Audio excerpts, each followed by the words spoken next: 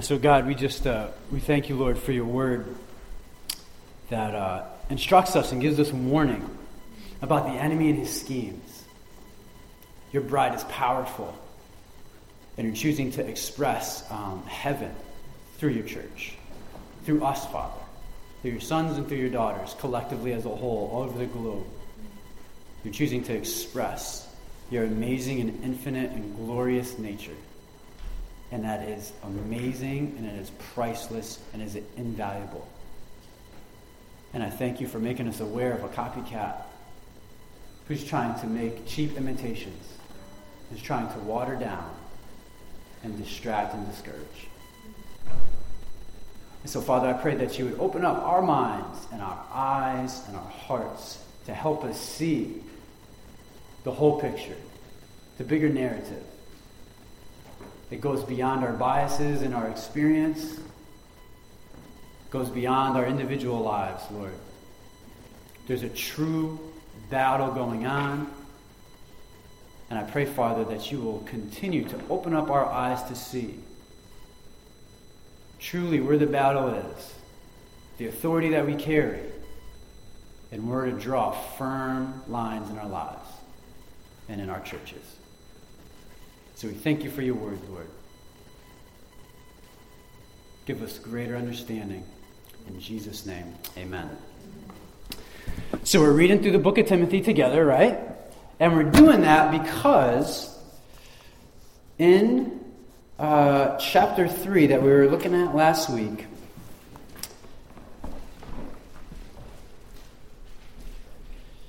Paul says, he's writing to Timothy, I'm writing you these instructions so that if I am delayed, you will know how people ought to conduct themselves in God's household, which is the church of the living God, the pillar and the foundation of truth. So we're reading through, and Paul makes it really clear right from the outset, hey, listen, here's why I'm writing the book. Writing you this book, or read this letter. It wasn't a book, right? It was a letter. There's no verses, there's no chapters. He's just writing a letter to him. And the whole idea behind it was that he was giving Timothy an idea of, hey, here's how you handle the affairs within a church. Here's how it should go down. Here's what's important. Here's where the majors are. This is where the minors are. Here's where you want to focus and pay attention to things. For us as a church family, we're going to be entering, we already are really in it, a season of new things with different things happening. And part of the new season of different things happening is that leadership and groups of people and influence of people is going to happen in more precise and more intentional and we believe more biblical ways.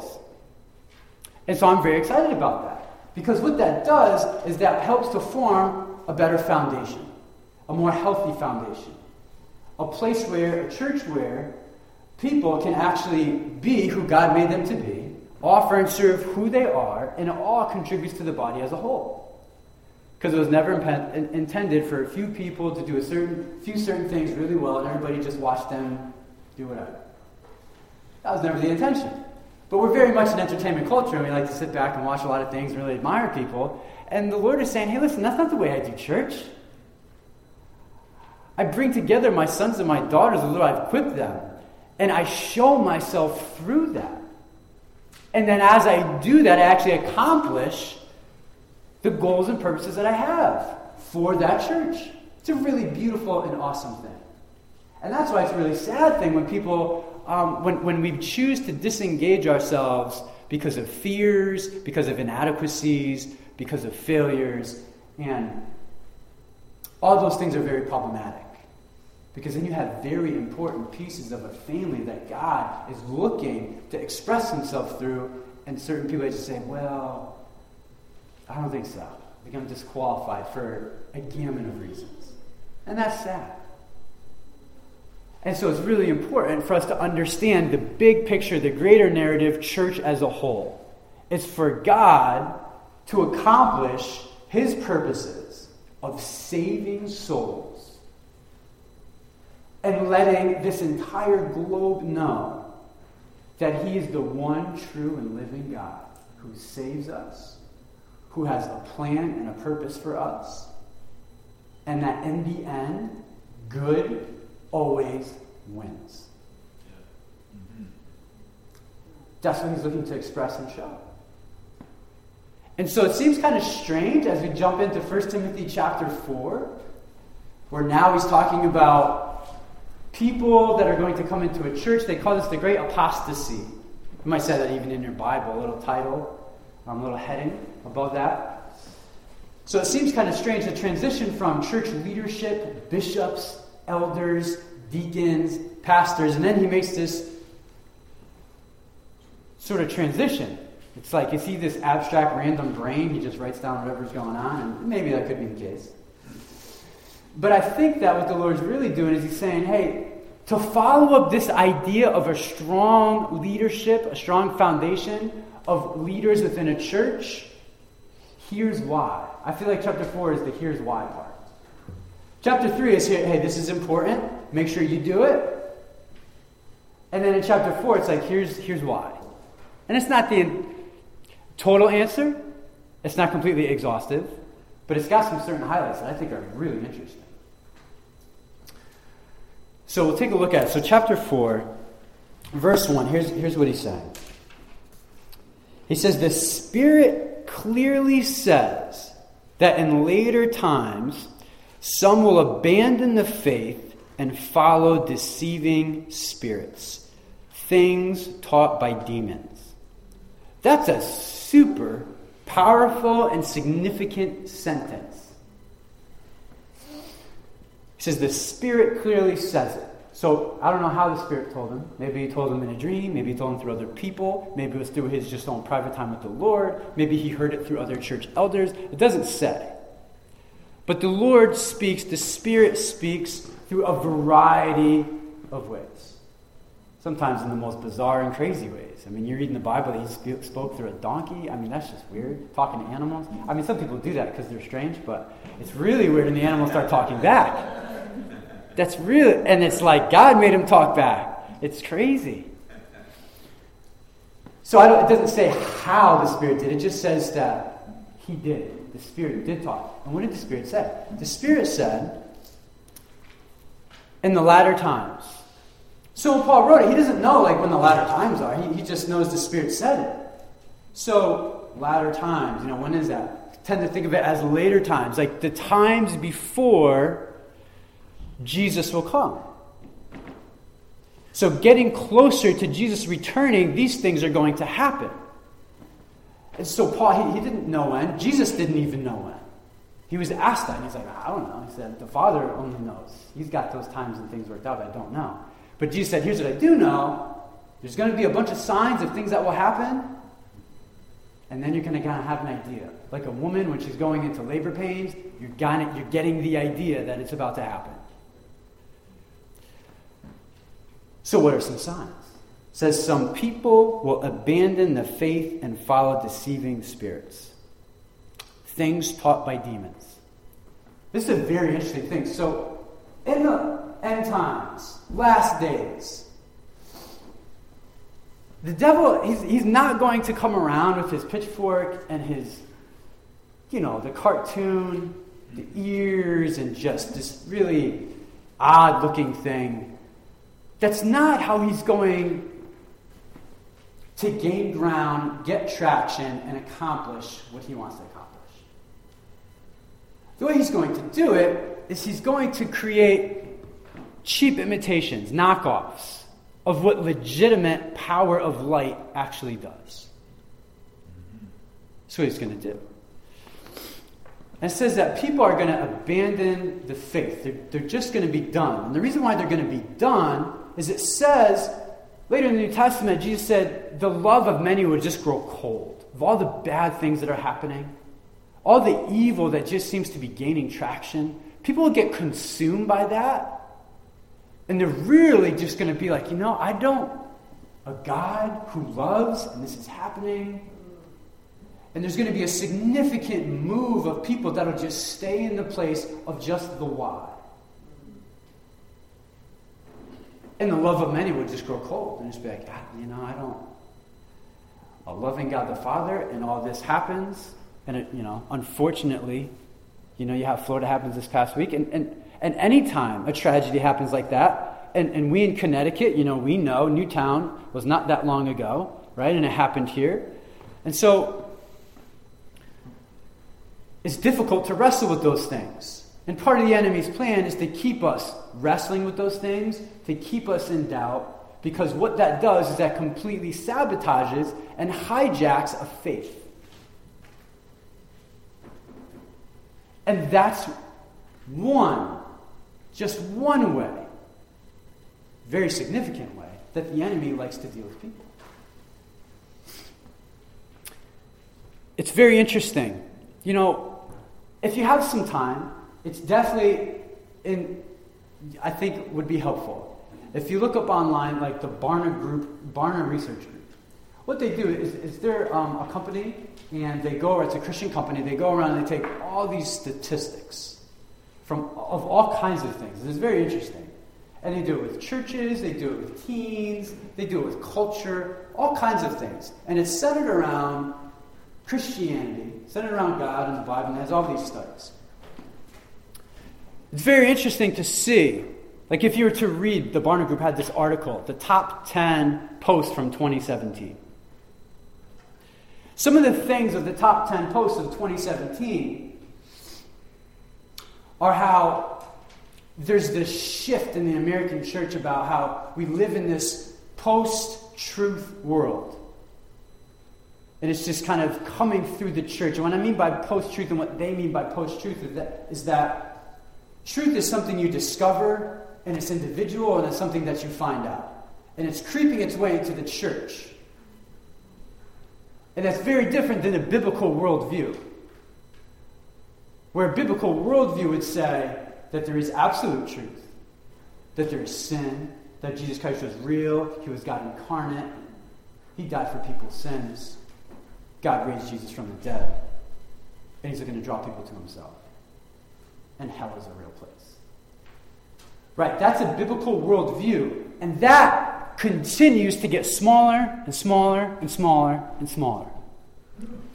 What's also interesting is that in 2000, this is an older study, it's like 2005, there's a study strictly done on Protestant pastors. And the study was how many of these pastors actually believe the Bible as actual gospel truth. So not just a collection of stories and metaphors, allegories, but as just gospel truth. Like these are real people, these are real things, and you just believe everything that happened in there. The percentages of Protestant pastors that actually believed that was less than 50%. A Protestant pastor, this was 10 years ago. I can't imagine it's gone up since then, or maybe moved a lot. But it's definitely older. They haven't done a more recent one on that lately, so that's why I can't really note one.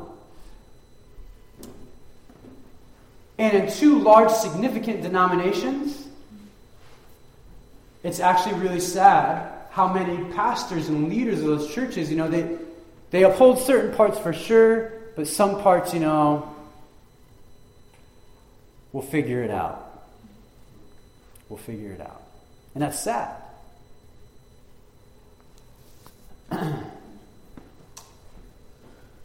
One of the top 10 posts from 2017, right? Post-truth world.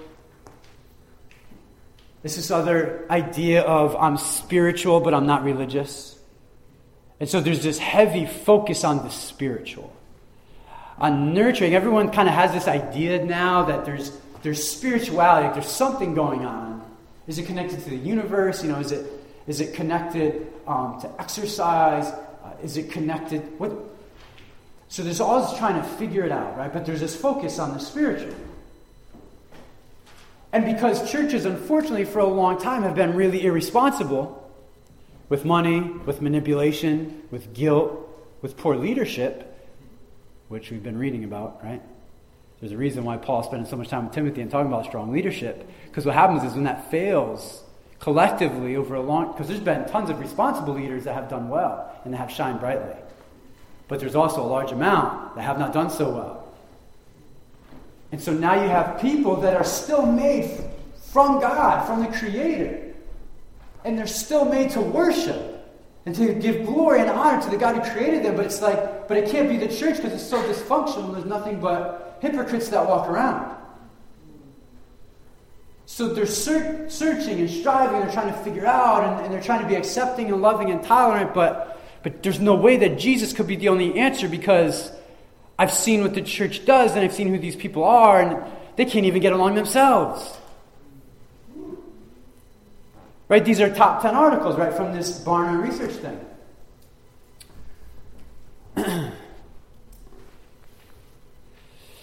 So, there's these ideas, there's these threads moving through the church that's trying to figure out a way to where we can really uphold self, but still include Jesus in a lot of it. And people are going to abandon the faith for that stuff because that's not the gospel. It's going to run into problems. It doesn't produce fruit that will last. It's definitely not supernatural from heaven. That's not the message.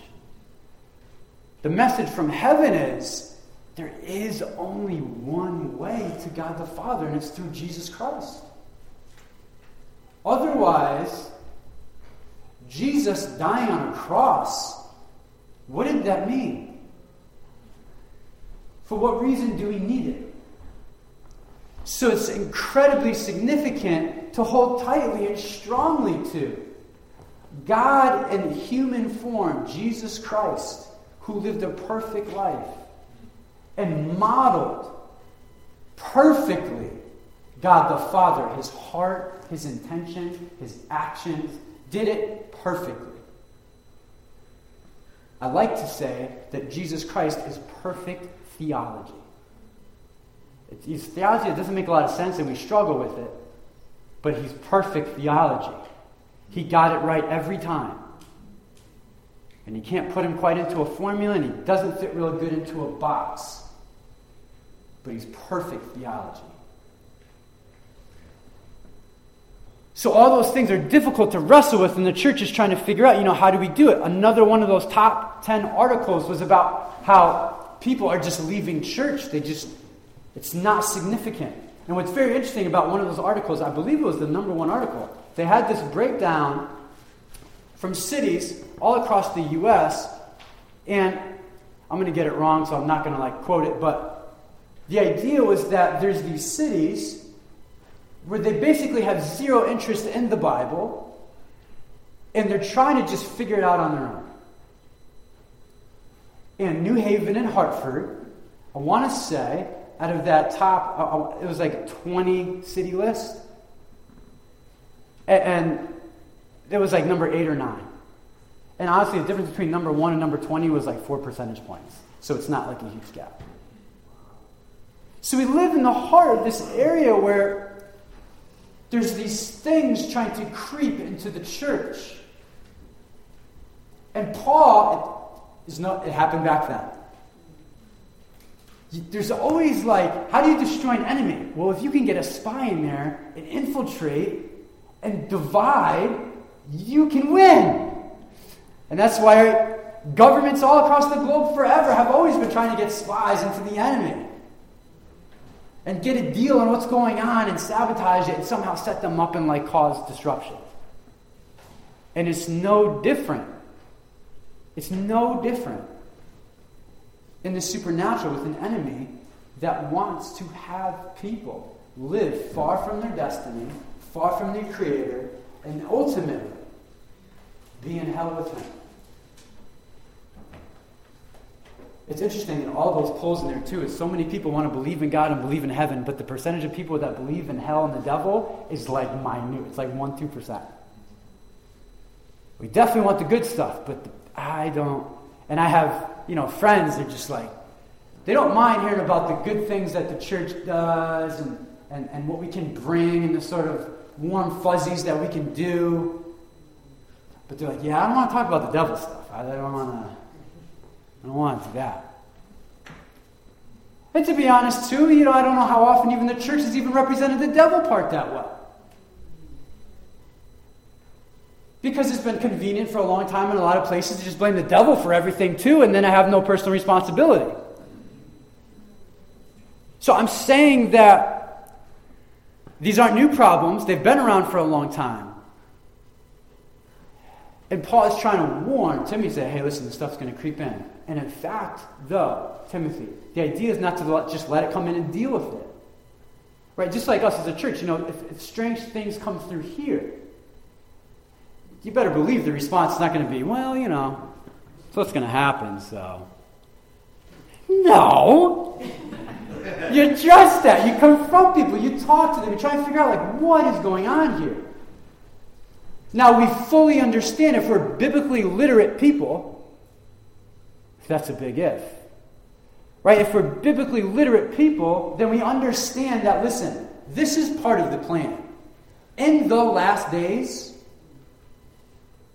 people are just going to walk away. And some churches are just going to just fall. They're going to be stale, powerless, focused on routine and ritual, and they won't be walking in victory. They just won't. And that's a sign of the times. God says that's the way it's going to play out. That's the narrative. It's going to happen. That doesn't mean we just roll over and let it happen, but it's going to happen. But you better believe we ain't going to let it happen here. And we're going to fight for other brothers and sisters that we love in other churches to try and make sure it doesn't happen there. But it is what's going to play out. And we can't get to it now, but in 2 Thessalonians in chapter 2, it talks about how this needs to happen, right? And then the Antichrist will come, and then all kinds of crazy and unfortunate things are going to start to develop and take place. And so Paul is telling Timothy, saying, hey, listen, this stuff is happening. It's going to come in. People are the enemy's always trying to sabotage truth. And what we believe, if we're professing Christians, we believe that truth isn't a set of ideals, that truth is a person. Jesus Christ said, I am the way, the life, and the truth. We believe in a person who represented and embodied perfect truth. And then to be ashamed of Jesus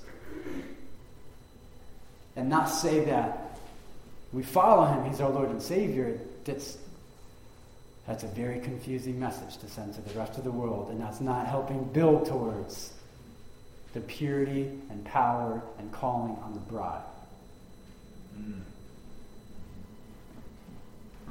I don't think, we're going to read some more, I promise, this is only verse 1, but I don't think it was Paul's intention, and he doesn't seem to focus on this a whole lot later, to say, hey, listen, the church should be primarily always concerned with every sort of doctrinal issue that always comes up in that church and in every other church. Police everybody all the time. That's not the role either. But the idea is to pay attention, is to keep a close eye on them. And when things come up, you address them. In other words, passivity is not a kingdom trait.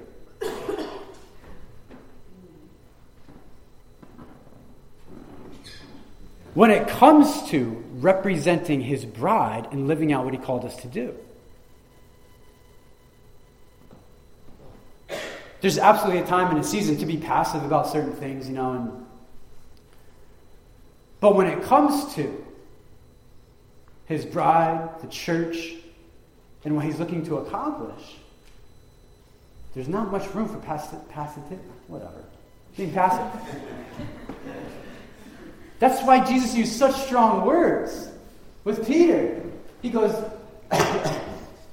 Peter's like, and you don't have to die. You don't have to go to the cross. We don't have to do it this way. And he goes to him, get behind me, Satan. You don't have in mind the things of God. You just have the things of man. That's like, okay. I don't know how to process all of that. It doesn't seem to fit into friendly behavior, but there's something about a focus, right? Like it says up there, a focus, a type of, I even want to say aggression towards going after the things of God that he has put in our lives, on our hearts, and what he's trying to unveil through his churches. So to sit back and just chill and let everyone else sort of figure it out is like so far from the heart of what God really wants to do. Okay, verse 2. At this pace. So how are these deceiving spirits, things taught by demons? It's interesting when you look in the Greek. It talks about, in the Greek it refers to a sort of sensual way to like it sounds really good and sounds really nice, and that definitely just must be from God. It just sounds really good. There's just like this slickness to it. And it's just very appealing. It's like, oh, yeah, it makes me kind of feel good. It seems really nice. And, it doesn't seem so exclusive like Jesus kind of is. There must be something to that. And that's like the doctrine of demons. Any way to go after the exclusivity of Jesus Christ and who he is. That's why even in a lot of churches, you don't even say Jesus a whole heck of a lot. So there's these demons that are just whispering into leaders' hearts and minds and trying to get them to believe in a thought pattern in a way that's just not consistent with the heart of God. And he'll do it in such a way to where it's not blatantly crazy, although in some cases it is, and it's like, wow. But in other cases, it's much more subtle. And it just works itself in, and it's just sort of tolerate it and deal with it, and then it's like, start to build momentum, and then it's like, oh, yeah, I don't even know now. Strange. Very strange, right? So such teachings come through hypocritical liars whose consciences have been seared as with a hot iron. Can't trust your conscience. You just can't. And if you think you can, there must be some things in your life where you thought, I don't think I'll do that. I'll never do that. And some things happen in life and you just find yourself in those places. You're like, how did I get here? I said I was never gonna. I thought I would never. You just can't trust your conscience. Because you know why? We can find ways to just justify anything.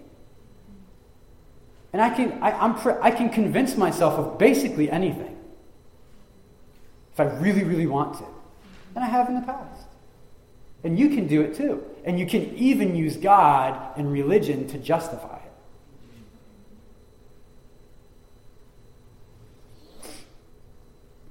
I remember there was somebody, who came in church for a little while, and he really wanted, this was a first red flag, he really wanted to be in leadership really bad, and he just kept pushing and just asking things. I'd really like to preach, and he'd send me all these sermons, and he'd send me all this material, and I'm like, he's always pushing and asking questions and asking about people, and I'm like, this just doesn't feel right, it seems a little too ambitious. And so I remember one thing that stuck out to me, he was telling me how God told him that he was supposed to divorce his wife.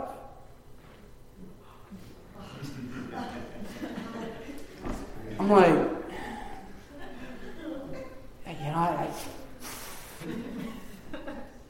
So, and then he would just talk more about more things. He just found out over time, it's just unhealthy. Something got seared. You know what I'm saying? He wanted to go a certain direction in life, and he was just really willing to do whatever he needed to do to get there. And we can just twist and manipulate things so that it happens. We can do it. Sometimes sometimes God steps in and he says no, and he shuts it down. But then there's other times he's like, listen, go ahead. I'm still going to pursue you, but. And hopefully in those situations, we turn out to be like the prodigal and we respond and we come back. But that's not everybody's story. It's not everybody's story. So these are hypocritical liars. They don't even really believe it themselves, but they want to just manipulate, gain money, gain power. There's an ulterior motive. It's not a pure shepherd just trying to look after a flock, bring them closer to their Savior and to their Father. It's ulterior motives. here are some hot button issues of where the enemy wants to distort and cause problems in the church. So how do you know if you're in the last days? Well, verse 3, they forbid people to marry and order them to abstain from certain foods, which God created to be received with thanksgiving by those who believe and who know the truth. For everything God created is good, and nothing is to be rejected if it is received with thanksgiving, because it is consecrated by the word of God in prayer. One of the tactics of the enemy that's really prophesied here by Paul and warned to us, he said, hey, listen, one of the things that the enemy is going to go after and try and find faults and cause disruption is going to be, he's going to go after marriage. He's going after marriage. And what's interesting in the Greek, you can read it a couple of different ways. One way is, like it says right here, I'm in the NIV. It says forbidding people to marry. Kind of another way it can also be looked at is that marriage doesn't have to be so restrictive. And that's interesting. And, we have in 2016, Supreme Court, just ruled, marry who you want to marry. Supreme Court of the land.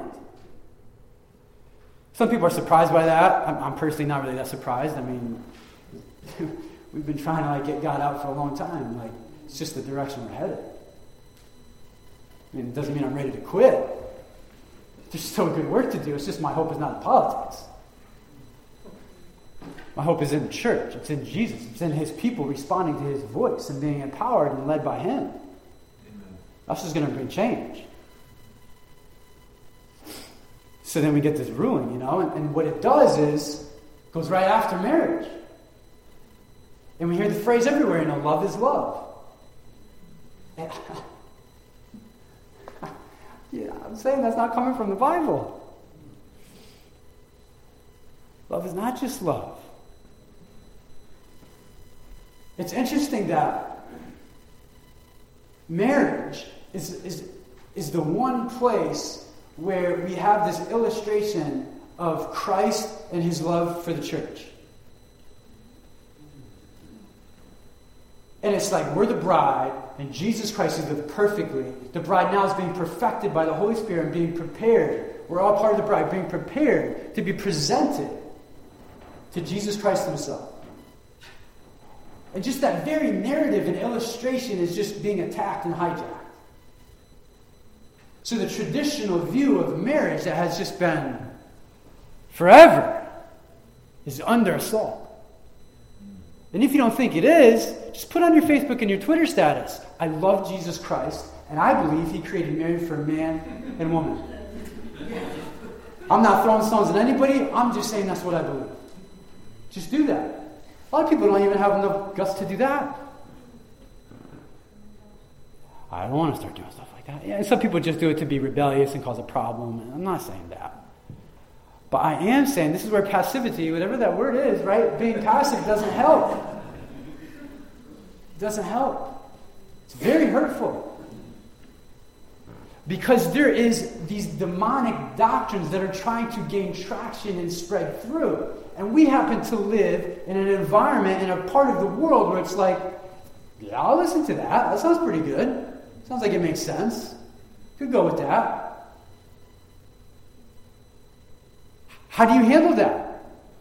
How do you become a responsible Christian who's trying to deliver the heart of God to them, but you know that what they're entertaining is just not going to be helpful?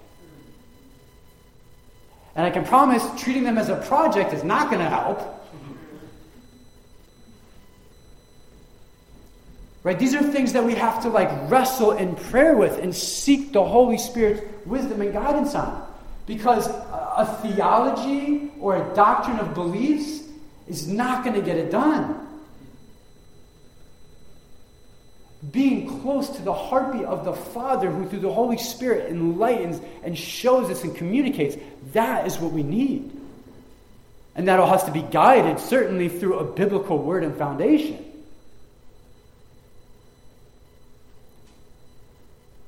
But it's just, as I was talking with Rick before church, it's just so easy and has been done for so long to reduce church down to a set of disciplines and a belief system.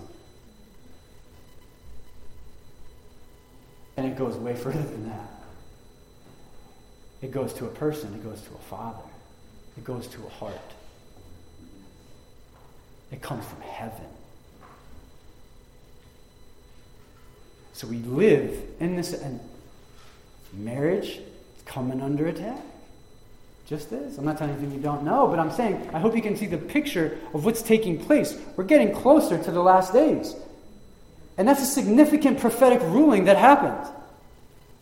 Well, how much time we have left? So I don't know. And I think to even start talking like that doesn't really help. I'm just saying we're getting closer. It's time to pay attention. Time to be on guard. And honestly, a time to stand for truth. God is going to be making his appeal. He's going to be expressing his heart. He's going to be demonstrating truth through faithful sons and daughters. Amen. Yes. He's not going to open up the heavens and say, this is bad, I don't like it, do this instead. It's not the way it works. It happens to little office chat. It happens to just sort of a strange conversation that just happened, over a coffee. It comes through somebody locking themselves in their closet and just praying for their coworkers because they don't know what to do. They feel like they're at a loss, but they want to deliver something from heaven. This is how this happens. That's why I'm saying you can't just reduce it down to just some disciplines and some beliefs. This is very alive. It is very in the moment, and we're all playing a part. Because we got doctrines of demons that we're going to contend with. So it goes after marriage. Here's what's also interesting. It's going after food. That's interesting to me. One of the signs of the latter times, people are going to grow cold, get away from the church. There's going to be problems with marriage, and there's going to be problems with food. That's interesting to me.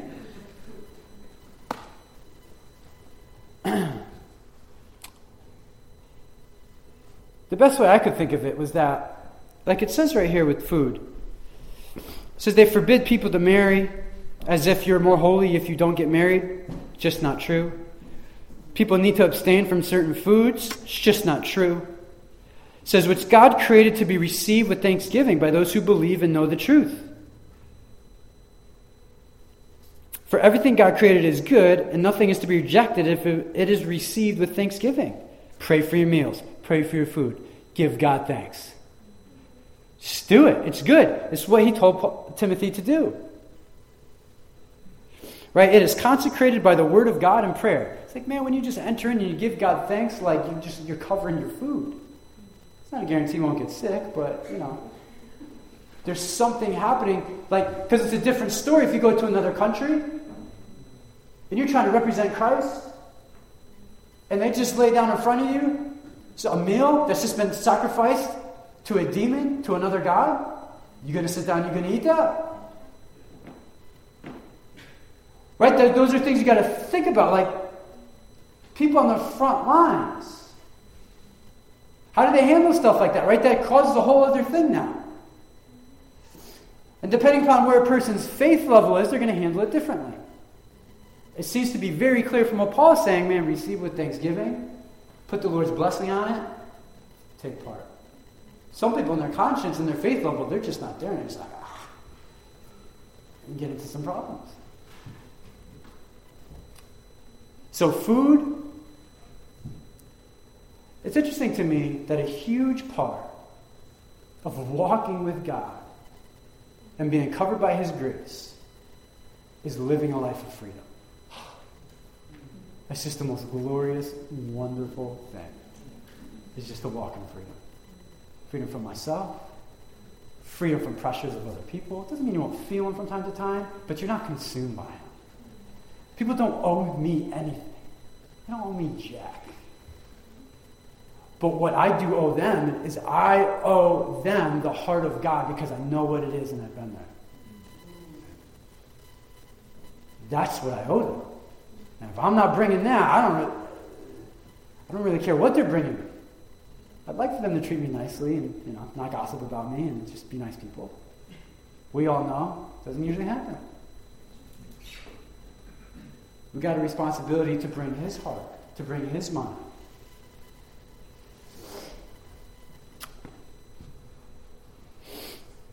So, food, you're not more holy if you're not eating that or not eating that.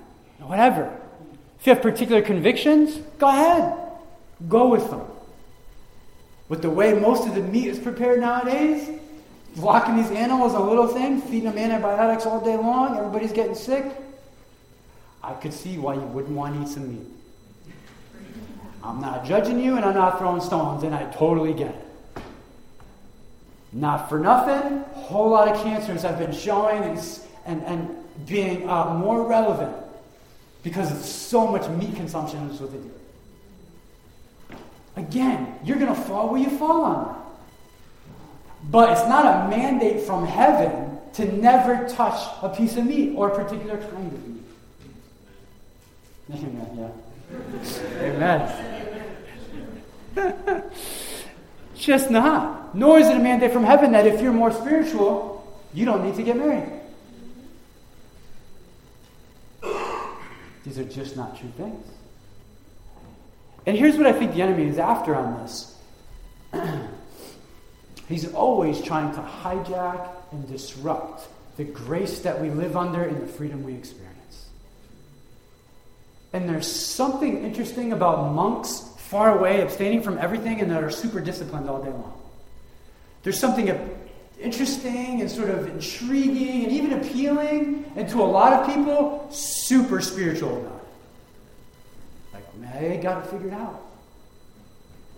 And in the Bible, it's called willpower religion. Paul writes about that. People with just extreme discipline in their life and a lot of willpower, they just seem super spiritual.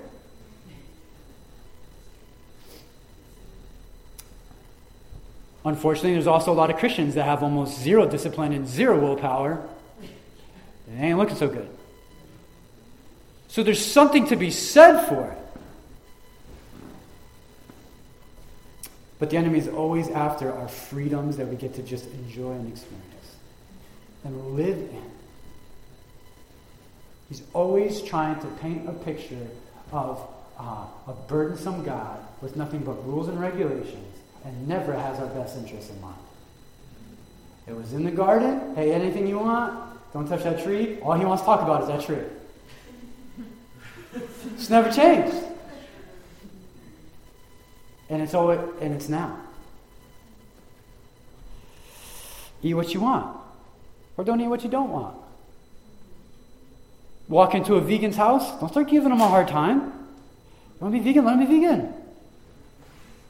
You want to learn more? Then ask them some questions and learn more. But I hope none of us are like, well, listen. Genesis 9 says, God told Noah, kill and eat. So, don't do that stuff, right? We don't do that stuff. It's not helpful.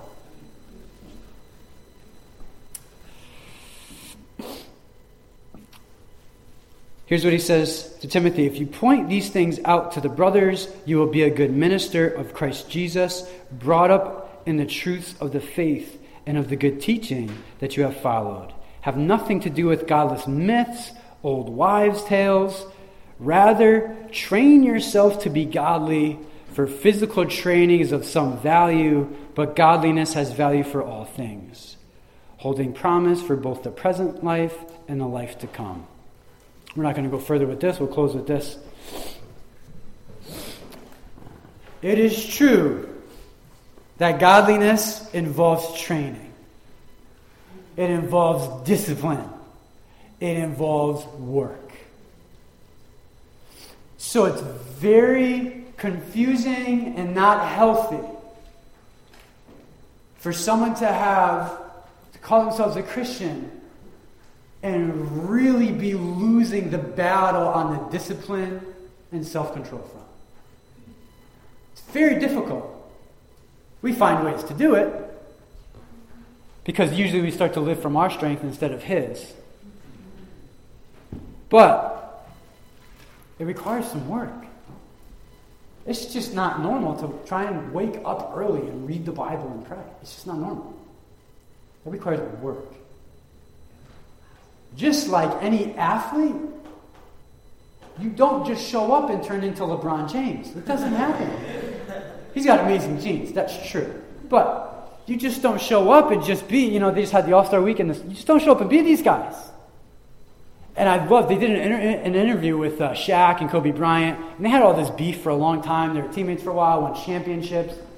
Then they had this kind of riff, and then Shaq left and Kobe stayed, and they still won this whole drama thing. So it's really interesting to hear about how Shaq, just a big, dominant, just wow, 7'3", 320. Who's going to move him? They're going to move him in the paint. He will just crush everyone. I don't care if he eats salads all day, it doesn't matter. He's going to destroy you. It doesn't matter. Kind of towards the middle, they started winning championships. He just got, he would come back heavier and heavier after every break. Kind of out of shape, it's like, whatever. And a lot of it was true. He could handle whoever. Even if it took him a couple months to get back into it, he could get it done. And it was interesting. They're sitting across from each other during the interview, and as Shaq started to talk about that, Kobe he starts smiling, goes, I hated that about you. I hated that. He goes, you're doing that? I'm in the gym 10 hours a day. Right after the championship game. We just won the finals. I'm in 10 hours a day, and you're doing that. And they started to talk about how then in the press they would have this beef about you got one man just committed to working. And the other one's like, I'll figure it out when I get there. There's a lot of people that approach Christianity like that. I'll just figure it out when I get there. I'll leave it to the Spirit. That's the cliche. There's some truth to that, by the way. Right? You have to be able to be responsive to the Spirit in the moment. Otherwise, you just rely on your planning and become very robotic. At the same time, God speaks and works a lot through the planning and through the preparation. The lifestyle of a Christian, it just has disciplines. It just comes with an understanding I just can't trust my feelings on this. I can't trust my energy level right now. I got to do what the Lord has on my heart right now. I just got to get it done. I'm sneezing. I'm not feeling good. This is going on. I ain't reading today. I know I should be praying for so-and-so. I got to put on my heart, but I got nothing. I'm not going to that study. What can I contribute? I had a horrible day today. This is nonsense that we believe and we buy into.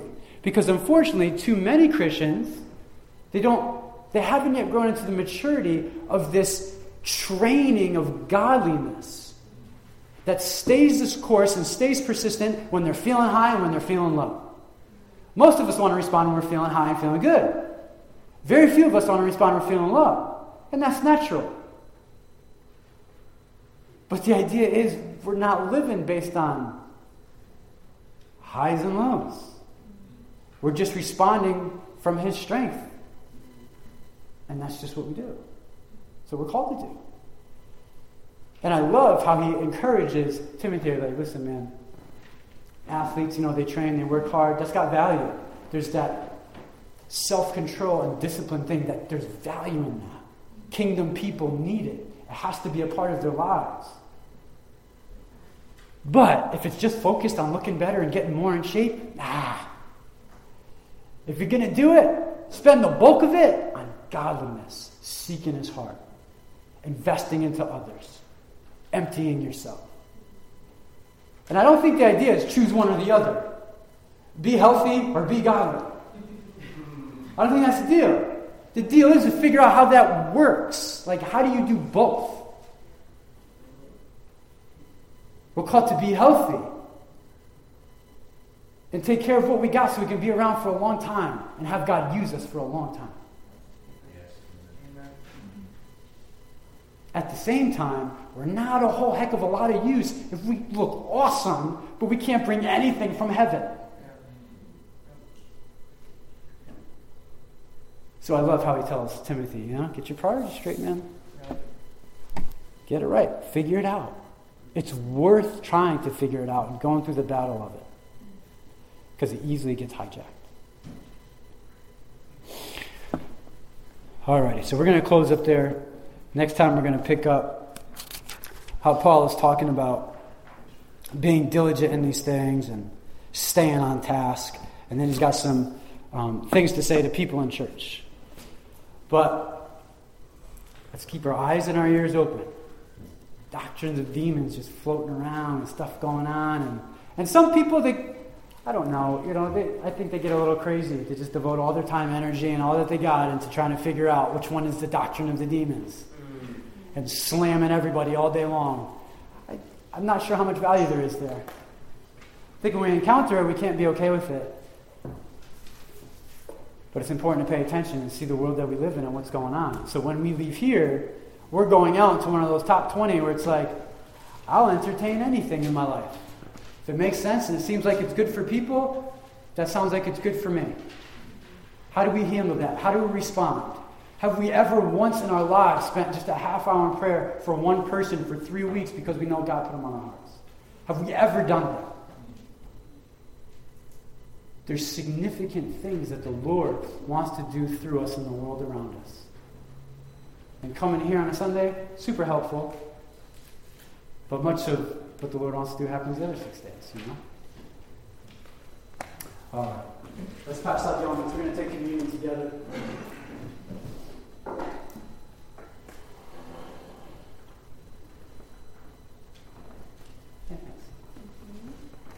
Sam, do you mind? That'd be a big help. Thank you.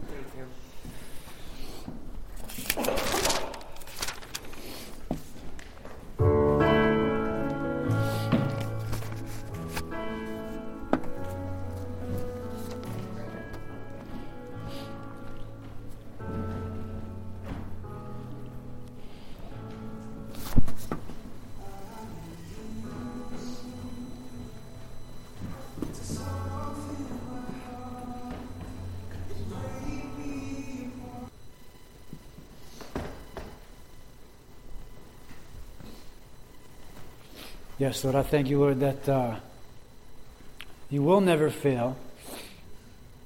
You just don't. You don't even know how to. And that's really encouraging, Father, because we're really familiar with it. And most times that's our go-to, especially when we feel really just confused and don't know what to do. We just can easily recall our failures, and that's just a reason to not step up again. I thank you that you're more faithful than we are, Lord. I thank you, Jesus, for demonstrating the heart of a father despite just strong turmoil and difficult feelings. Thank you for showing us how.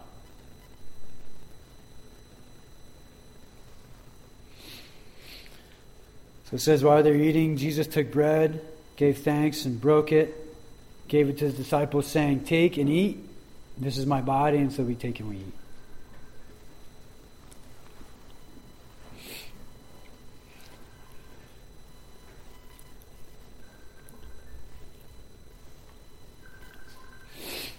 It says, then he took the cup, gave thanks, and offered it to them, saying, "Drink from it, all of you. This is my blood of the covenant, which is poured out for many for the forgiveness of sins." And so we take and we drink.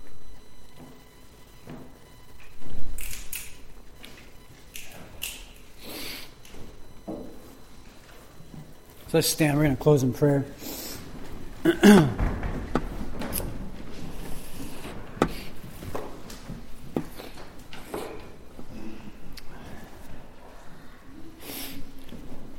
God, I thank you, Lord, that when we come into just an environment, Lord, where people think you're just all the same and there's just all these different ways to you, and it's not all level playing field, Lord. There's one Jesus Christ. There's one Holy Spirit. There's one Father. And I pray, Father, that you draw us even closer to your heart and help us understand that better so we can give from your heart of love, value, and destiny to others. Not just condemn them and wrong thinking. There's something greater. There's a greater way to communicate your heart than to just argue. Show us what that looks like, Lord. Show us how. Show us how to be bold, Father. I pray that we trust you with words when there's conversations and things developing around us. I pray we wouldn't just be passive and check out. Show us how to interject from heaven. Just show us, Lord. There's so many different situations, different people. Just give us wisdom, Lord. Create in us a pure heart, Lord, that can just go about these things for the right reasons. We need a purity of heart, Lord. And I pray, Father, that you would give us greater clarity and better understanding in marriage and in sexuality. And I pray that you'd give us and just release greater clarity on food and how to handle food well, Lord. To not abuse it, to have self-control with it, to honor and worship you with it, to give thanks with it, Lord. Just show us, Father. Show us, Lord God. Through your word, just speak and minister to us. I pray we wouldn't fall in those percentages, Lord, that just people that just don't read their Bible, they don't know anything. And so I just pray, Father, just fill each person here with a heart to want to know you better, to dig into your word, Lord, to be close to your heart, to give differently to the world around them, to give heavenly, to give supernaturally. So I thank you for this morning, Father. Thank you for these things you've spoken to our hearts. In Jesus' name, amen. Amen.